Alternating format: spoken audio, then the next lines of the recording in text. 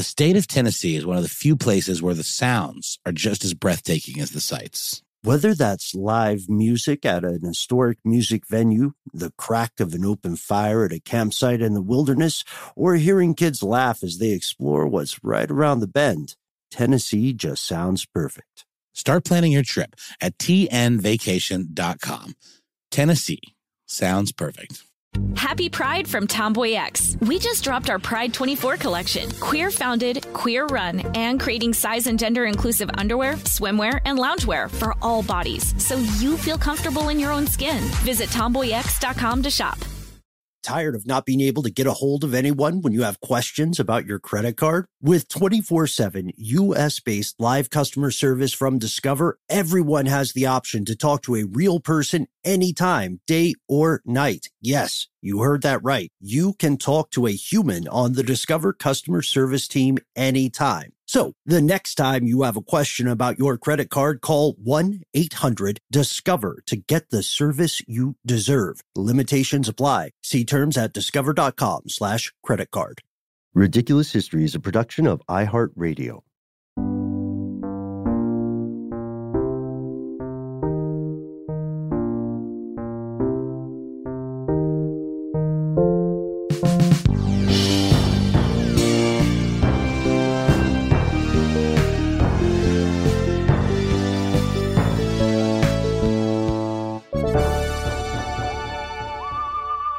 Welcome back to the show, Ridiculous Historians. Thank you, as always, so much for tuning in. Shout out to our super producer, Casey Pegram, and our super producer, Max Williams. Oh, just had to get that one out of the way, Noel. Oh, yeah. I mean, it was only right and natural, Ben. I'm Noel. You said that. Ben, how do you feel about a soup? Are you a soup person? I like soup. Yeah, I was thinking about this because too much soup can have this weird sort of, I don't know, it always felt like it had a comedic implication to me, even before the infamous soup Nazi of the Seinfeld days. But I like a good soup. I make a pretty mean soup myself. But to me, soup is like, you've probably heard people talk about this before, guys, but some people feel like soup is either a poor person's meal or not a real meal, just soup by itself. I tend to disagree with the latter point, but what do you think, Noel? Well, it certainly is a good use of leftovers. All you need is a little bit of stock and some vegetables and a meat of some sort, perhaps just like some leftover ham or beef or something like that. You got yourself a stew going, baby, to quote Carl Weathers from Arrested Development. But I just want to bring up really quickly while we're on specifically the soup part of this discussion. I mean, we're going to get more into soup discussions, but there was something called perpetual stew that was a staple of medieval inns back in the day. And it was literally just like, you see it in movies and stuff, the giant cauldron of bubbling stew over the fire, like in an inn. It was called perpetual stew because it was just always going. And they would just add more stuff to it and replenish it as needed, but it never really got like started from scratch. And I'm sure it led to some foodborne illness, but it was definitely something that probably contributed as well to the notion of soups or stews being kind of a poor person's meal, because it is very much something that you can just use whatever's laying around. It also is, of course, a staple of institutionalized feeding of the homeless, for example, in what is known as soup kitchens, where you line up and you get yourself a cup of soup, and then that's, will hopefully sustain you for a little while. But those things kind of combined have led to this reputation that soup has as sort of like a lower meal. Yeah. And don't get us wrong, there are definitely soups that have been considered historically fancy. Turtle soup, we did an episode on that. Lobster bisque as well. But you're right. It turns out that people have been making soup for an estimated 20,000 years. It's by no means a new idea. It's trying not to say super too much in this episode, Noel. It's extraordinarily practical. And today's story isn't just about the history of soup kitchens. Don't worry. You're probably still going to leave hungry, but don't worry. This story is about something else too. We're going through a bit of a crime phase this week on the show. And the star of today's episode in many ways, is a guy named Al Capone, the quintessential American gangster.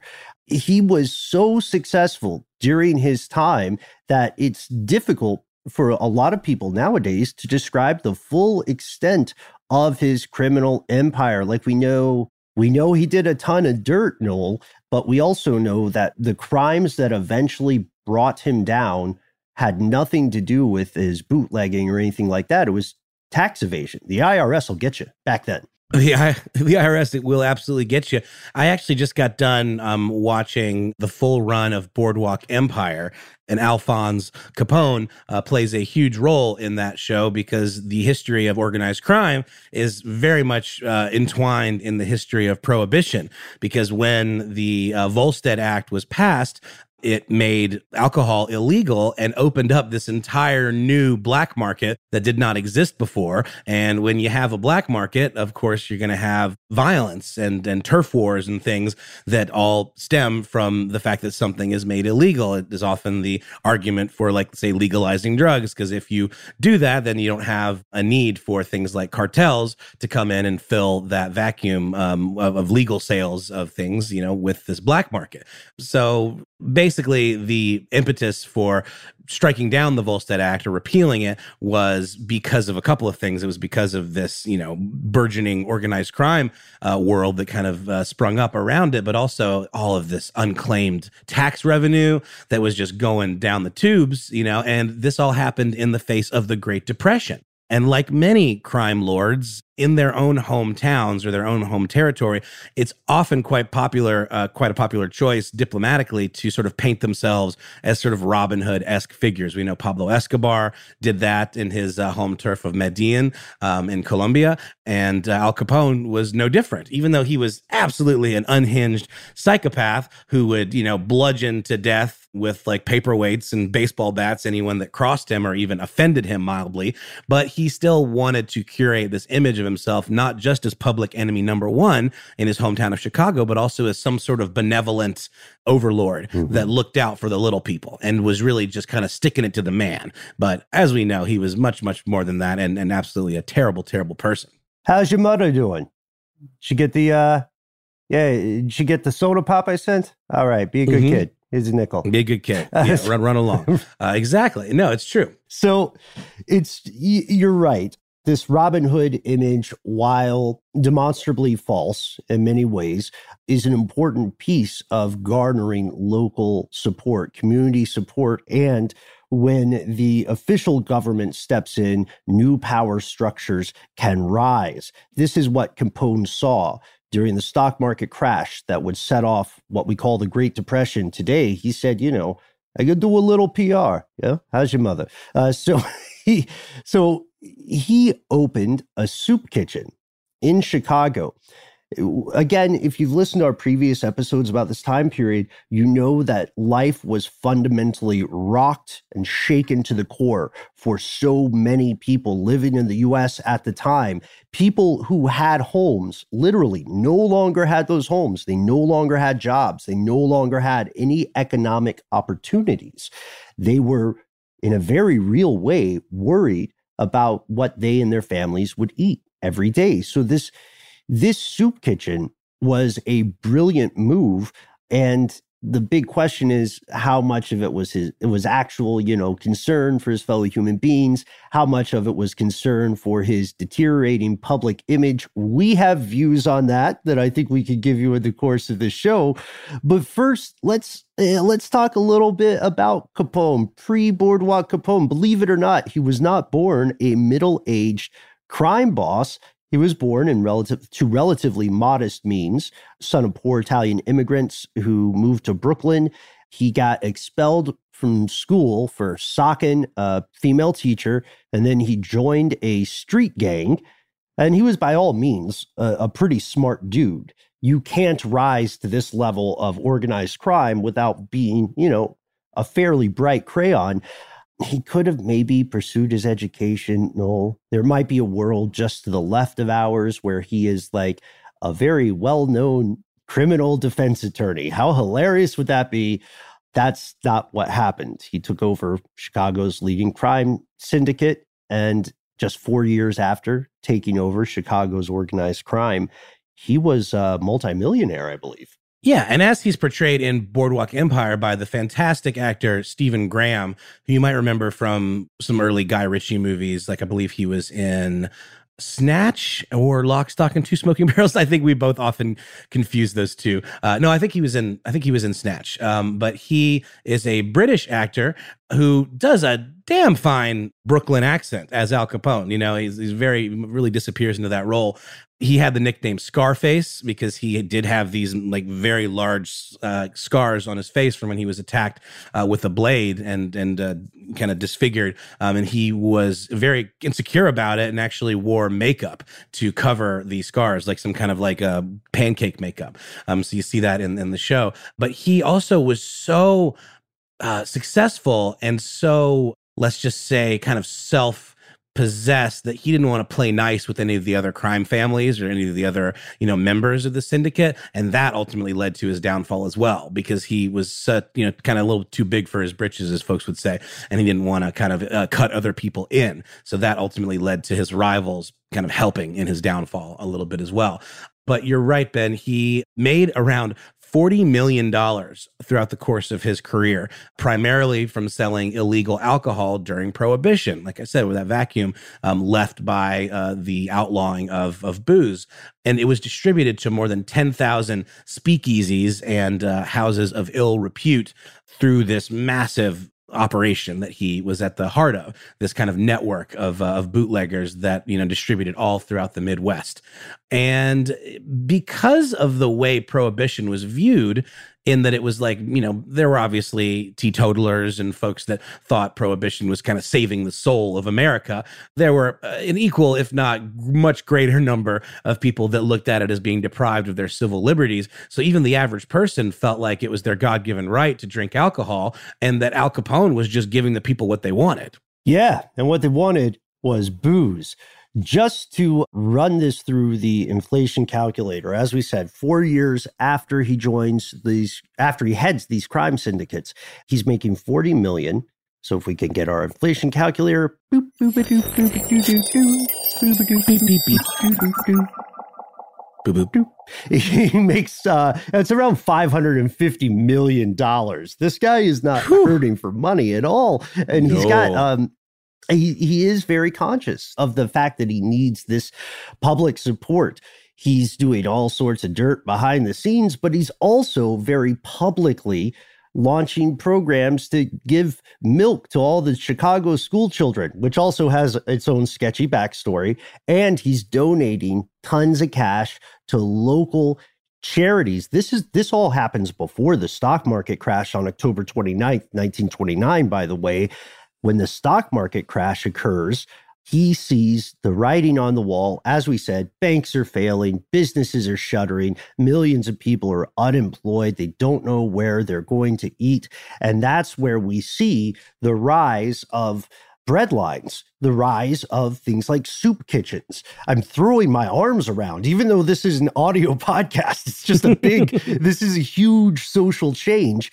And just for perspective, in November of 1930, more than 75,000 people in Chicago without jobs lined up to register their names while they would wait for some kind of government assistance, whether that's a free meal program or whether that's a work program of some sort. And the Chicago Tribune notes that unless anybody feels, kind of classist, these aren't, stereotypical hobos with bindles waiting in line. These people are they're dressed like they're going to church, or they're dressed like they're going to work in an office. And that's when, in a very short span, hundreds and hundreds of soup kitchens pop up all around the country. And one of those soup kitchens literally belonged to the man himself, Scarface Al Capone.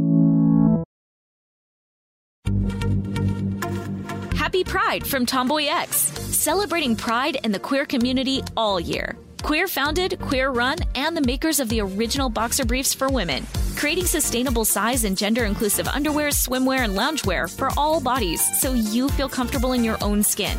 Tomboy X just dropped their Pride 24 collection. Obsessively fit tested for all-day comfort in sizes 3 extra small through 6X. Visit TomboyX.com. Tired of not being able to get a hold of anyone when you have questions about your credit card? With 24/7 U.S.-based live customer service from Discover, everyone has the option to talk to a real person anytime, day or night. Yes, you heard that right. You can talk to a human on the Discover customer service team anytime. So the next time you have a question about your credit card, call 1-800-DISCOVER to get the service you deserve. Limitations apply. See terms at discover.com/creditcard. Focus Features presents Back to Black. I want people to hear my voice and just forget their troubles. Experience the music and her story. Know this, I ain't no Spice Girl. Like never before. That's my daughter. That's my Amy. On the big screen. I want to be remembered for just being me. Amy Winehouse, Back to Black, directed by Sam Taylor Johnson. Rated R, under 17, not a minute without parent. Only in theaters May 17th. He didn't even have a name for his charity, which I thought was interesting. But there was a sign over the door of the kitchen that said free soup, coffee, and donuts for the unemployed. And they served around 2,200 people every day with no questions asked, no need to prove that you qualified or whatever. They even would dole out second helpings. Because again, I mean, look, sorry to keep going back to this clearly probably, hyperbolic and fictionalized portrayal of Al Capone in Boardwalk Empire, but this is accurate. He did have a son who was disabled. He was deaf. And you do see the character kind of struggling with how to, literally communicate to his son and keep him from being bullied and all of that. But you did get a sense that he very much loved his son and he was a family man. But he, was also an unhinged kind of sociopath. So it's an interesting dichotomy that you see. So whether it was pure optics or pure politics that he was playing, or if he actually did have a soft spot in his heart for the kind of disenfranchised, I think the jury's still a little bit out. But breakfast was a cup of hot coffee that was sweetened with sugar and sweet rolls, which would be kind of like a cinnamon roll type situation. And then lunch and dinner, you could get a bowl of soup and a loaf of bread or a slice of bread. And every day, 350 loaves and 100 dozen sweet rolls were consumed by the folks that frequented this kitchen. And 30 pounds of coffee that was sweetened up with around 50 pounds of sugar were also in play. It cost around $300 a day, which in, 1930s dollars, that's a lot of money. Mm-hmm. So a little less than $5,000. Exactly, every single day. But it was clearly worth it to him, whether politically or whether it gave him a sense of purpose and made him feel like less of a monster. But he didn't strike me as the kind of guy that was particularly self-aware of his status as being, kind of a monster. But we do know that even though he didn't have his name on the building, he was connected to it in stories that were printed in the local papers. Yeah, and his associates went on record, someone who knew Capone. It was like an open secret that this was a Capone operation. One of his colleagues said he, meaning Capone, couldn't stand it to see those poor devils starving. Nobody else seemed to be doing much, so the big boy decided to do it himself. They're clearly leaning into this sort of anti-hero image, but then that image brings with it its own complications. 1930, Thanksgiving, Capone Soup Kitchen is planning to have a traditional Thanksgiving meal for people in need. And they had, they were serving at this point like 5,000 Chicago residents a day. Here's his problem, though. He's aware his criminal past might affect public image. Someone in the city had done a turkey heist right before Thanksgiving. Yes. They stole 1,000 turkeys from this department store, and Capone was not involved with this crime. He was above turkey theft at this point, but he said, I would think. You would hope. And he said, well, we don't want to be blamed for this caper. So at the very last minute, they said, look, we run a clean soup kitchen here. We're not serving turkey and cranberry. We're serving beef stew just to keep the heat off. Yeah, and I understand why he did that, optically speaking, but it also is kind of a cheapo move. They could have pivoted to something like a nice ham, something a little more festive. Beef stew, I don't really associate that with the holidays very much. I would imagine that came from stuff they already had lying around, because while they didn't want to be seen as having, participated in any kind of turkey heist, they also didn't want to have to go and, buy a whole another however many thousand hams they would have had to buy. Yeah, and, I'm going to be honest, Noel, Max, if I had to choose between the two, I would choose beef stew. I'm a beef stew guy. I don't know. I love a beef stew. I do love a beef stew. It's true. So, he really cared about, at the very least, this image of being this kind of benevolent, criminal. And, this included widows and orphans and the homeless, of course, but so it was a big swath, because at this point, because of the unemployment and the absolute disaster that was the Great Depression, a lot of these folks were mixing. It was not just one particular type of individual that would have been standing in line at this kitchen. And the Bismarck Tribune reported on this, and they noted that, quote, "A hungry man is just as glad to get soup and coffee from Al Capone as from anyone else." Very true. Very true. And there's an excellent piece of writing in Harper's Magazine that shows the irony of this situation in Chicago, because, of course, not everybody approved of Capone's charity here. And I think, this is just my opinion, I think it's because he had some other motives at play. I think that's pretty obvious. Anyway, in Harper's, the writer Mary Borden, she notes this image that really stuck with me. She says, picture this. There's a line of people without jobs that are waiting for a handout from Capone's soup kitchen. He's the most wanted man in Chicago. And picture, if you will, the line for his soup kitchen stretching past the very front door of the city's police headquarters, which held evidence of the incredibly violent crimes that Capone committed or had committed. And the press was desperate to get more info on this. He got a lot of PR from having a soup kitchen. The press was always trying to send somebody in to catch Capone there in person, but they never did. You won't find a photograph of him at the kitchen today. And some newspapers were negative in their press, like the Daily Independent in Murfreesboro, Illinois, who said, "If anything were needed to make the farce of gangland complete, it is the Al Capone soup kitchen. It would be rather terrifying to see Capone run for mayor of Chicago. We're afraid he would get such a tremendous vote. It's even conceivable that he might be elected after a few more stunts like his soup kitchen. But again, he's just feeding people. People are eating at the end of the day. He's not poisoning them. He's not forcing them to commit crimes for him. But it is a battle of hearts and minds. And at this point, he is very much winning."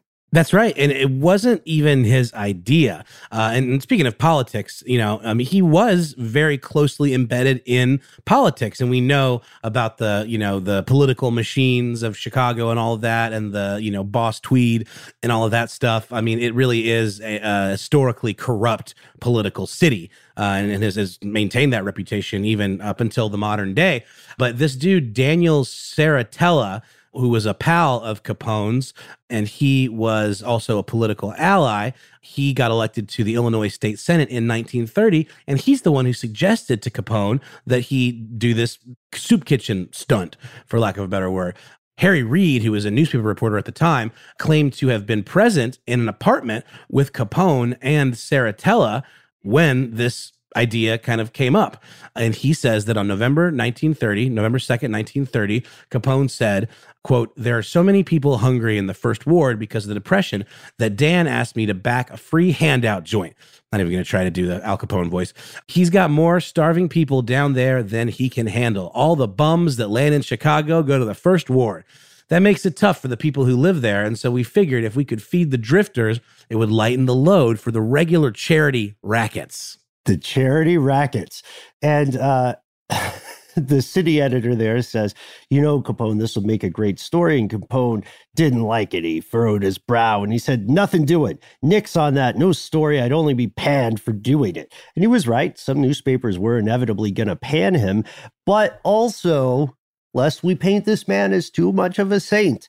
He did not invest a ton of his own money into the soup kitchen. Instead, as reported in a biography on him, Capone, His Life, Legacy, and Legend, he bribed and extorted other businesses to supply the food.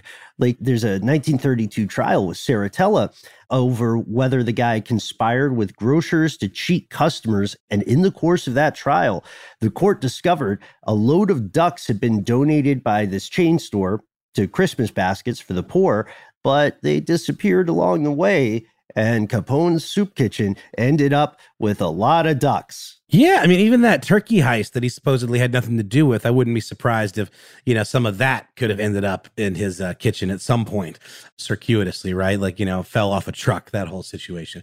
And in addition to bootlegging alcohol and making a fortune off of that enterprise, he also was hugely involved in illegal gambling. And his underground casinos would do about $25,000 of profit every month. Yeah, so he wasn't hurting for money. He totally could have paid for this and not missed a meal himself. It would not have impacted his life in a meaningful way to do so, but he still didn't pay. As we clearly outlined, he was making other businesses foot the bill and provide the supplies. Happy Pride from Tomboy X. We just dropped our Pride 24 collection. Queer founded, queer run, and creating size and gender inclusive underwear, swimwear, and loungewear for all bodies, so you feel comfortable in your own skin. Visit tomboyx.com to shop. Tired of not being able to get a hold of anyone when you have questions about your credit card? With 24/7 U.S.-based live customer service from Discover, everyone has the option to talk to a real person anytime, day or night. Yes, you heard that right. You can talk to a human on the Discover customer service team anytime. So the next time you have a question about your credit card, call 1-800-DISCOVER to get the service you deserve. Limitations apply. See terms at discover.com/credit card.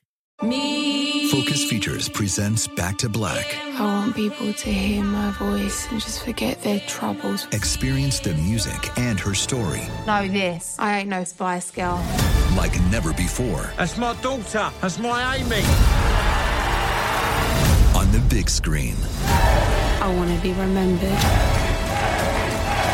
for just being me. Amy Winehouse, Back to Black, directed by Sam Taylor Johnson. Rated R, under 17, not a minute without parent. Only in theaters May 17th.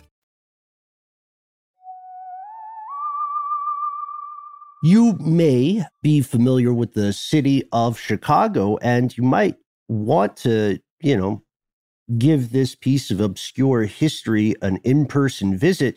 But if you go to 935 South State Street in the South Loop neighborhood today, you are not going to see the soup kitchen because it closed abruptly in 1932 in April.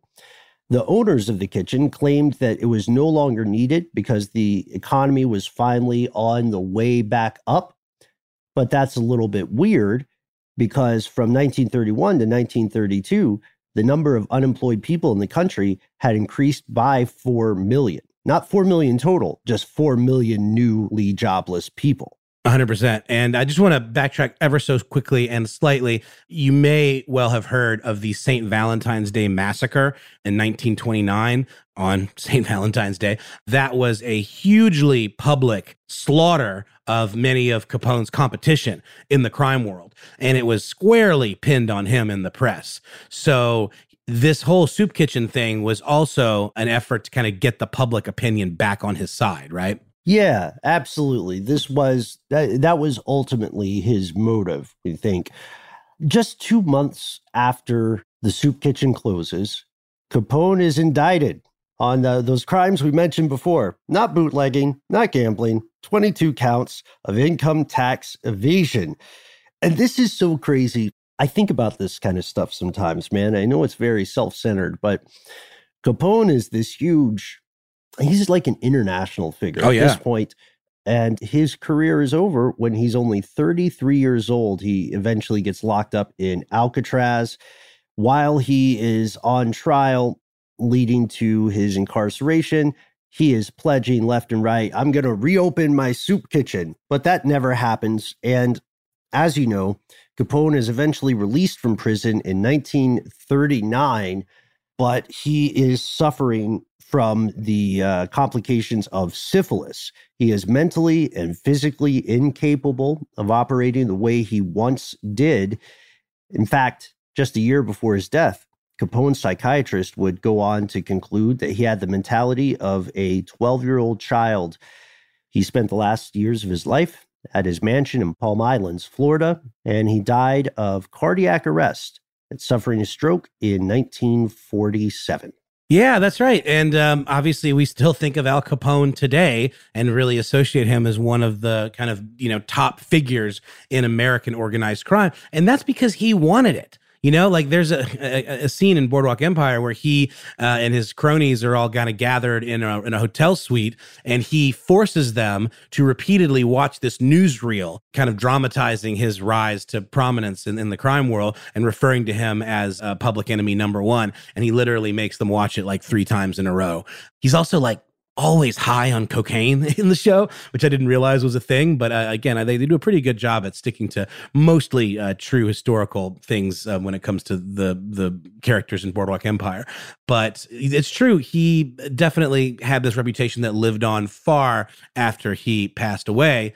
The Soup Kitchen, however, didn't have that same longevity. Yeah, that's right. It's absolutely true. If you trace the life of the Soup Kitchen after it gets closed down, you'll see that it also ends not with a bang, but with a whimper. The building eventually became a flop house. And then in 1955, the authorities in Chicago said, hey, this is a fire hazard. They shut it down permanently. So if you go there today, where it stood, you'll find a parking lot.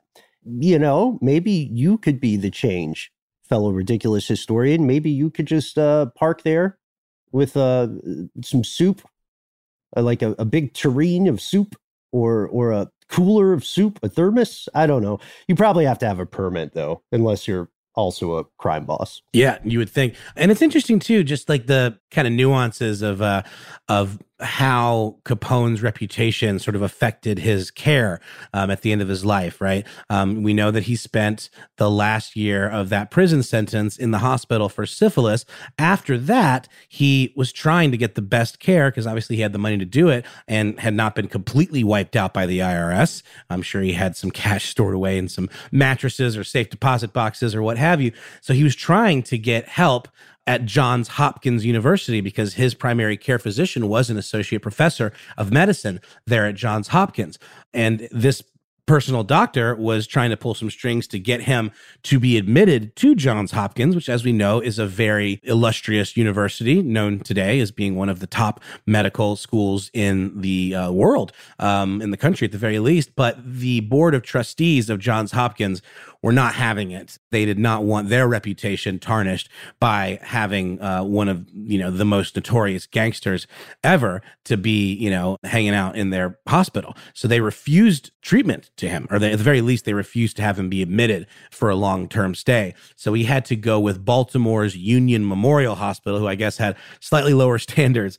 And they did admit Capone for treatment. And they even took it a step farther and allowed his entourage, bodyguards, a barber, personal barber, and masseur, also food tasters. I mean, it's crazy, dude. Capone really was like gangster royalty, and he was super paranoid. He always thought people were out to get him. He didn't trust anybody. And he employed food tasters to protect him from being poisoned by his enemies, of which numbered in the, incalculable, right? Yeah. Capone also had a soft side. He wrote a love song in prison, which I feel like could be its own episode. And he is the reason that the phrase money laundering is popular in the modern day. So yes, was he a criminal? Absolutely. Was he ruthless? Absolutely. Did he run a soup kitchen for self-serving reasons? You betcha.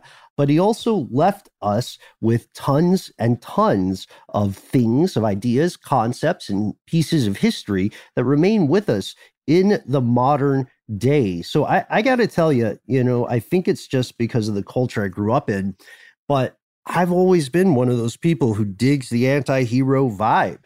If I were in Chicago at that time, I might think it is a plus that the guy who sells me underground booze has also given me free soup. You know what I mean? Totally. And just to backtrack a split second to his, status as like a huge music buff, he did write that song entitled Madonna Mia, but he actually kidnapped the famous jazz musician Fats Waller, Thomas Wright Fats Waller, who was a very prominent jazz musician at the time. In 1926, they basically black bagged the guy at gunpoint, forcing him into the back of a limo with some of his associates. He wasn't present because he was at his 27th birthday party.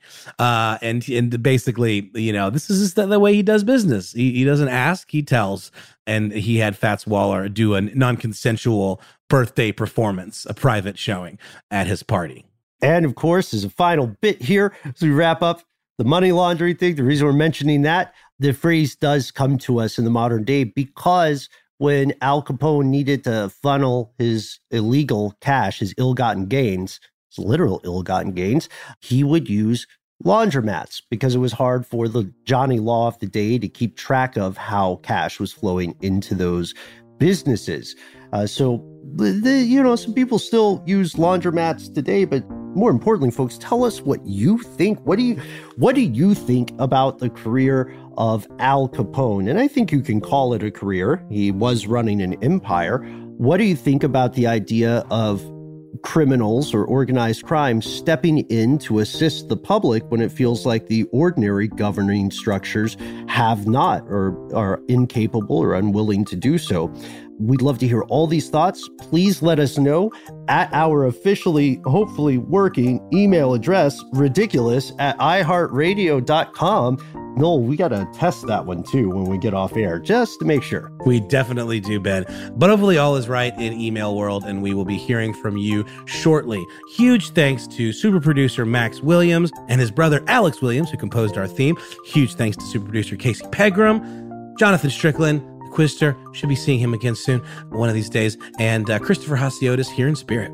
Yes, as well as Eve's Jeffcoat. Check out our Turpentine episode and all the other great shows Eve's creates.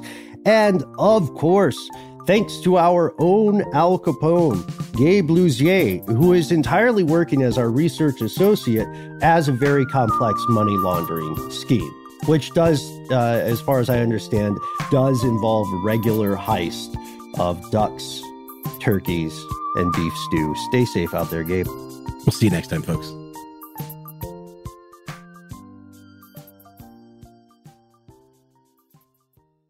For more podcasts from iHeartRadio, visit the iHeartRadio app, Apple Podcasts, or wherever you listen to your favorite shows.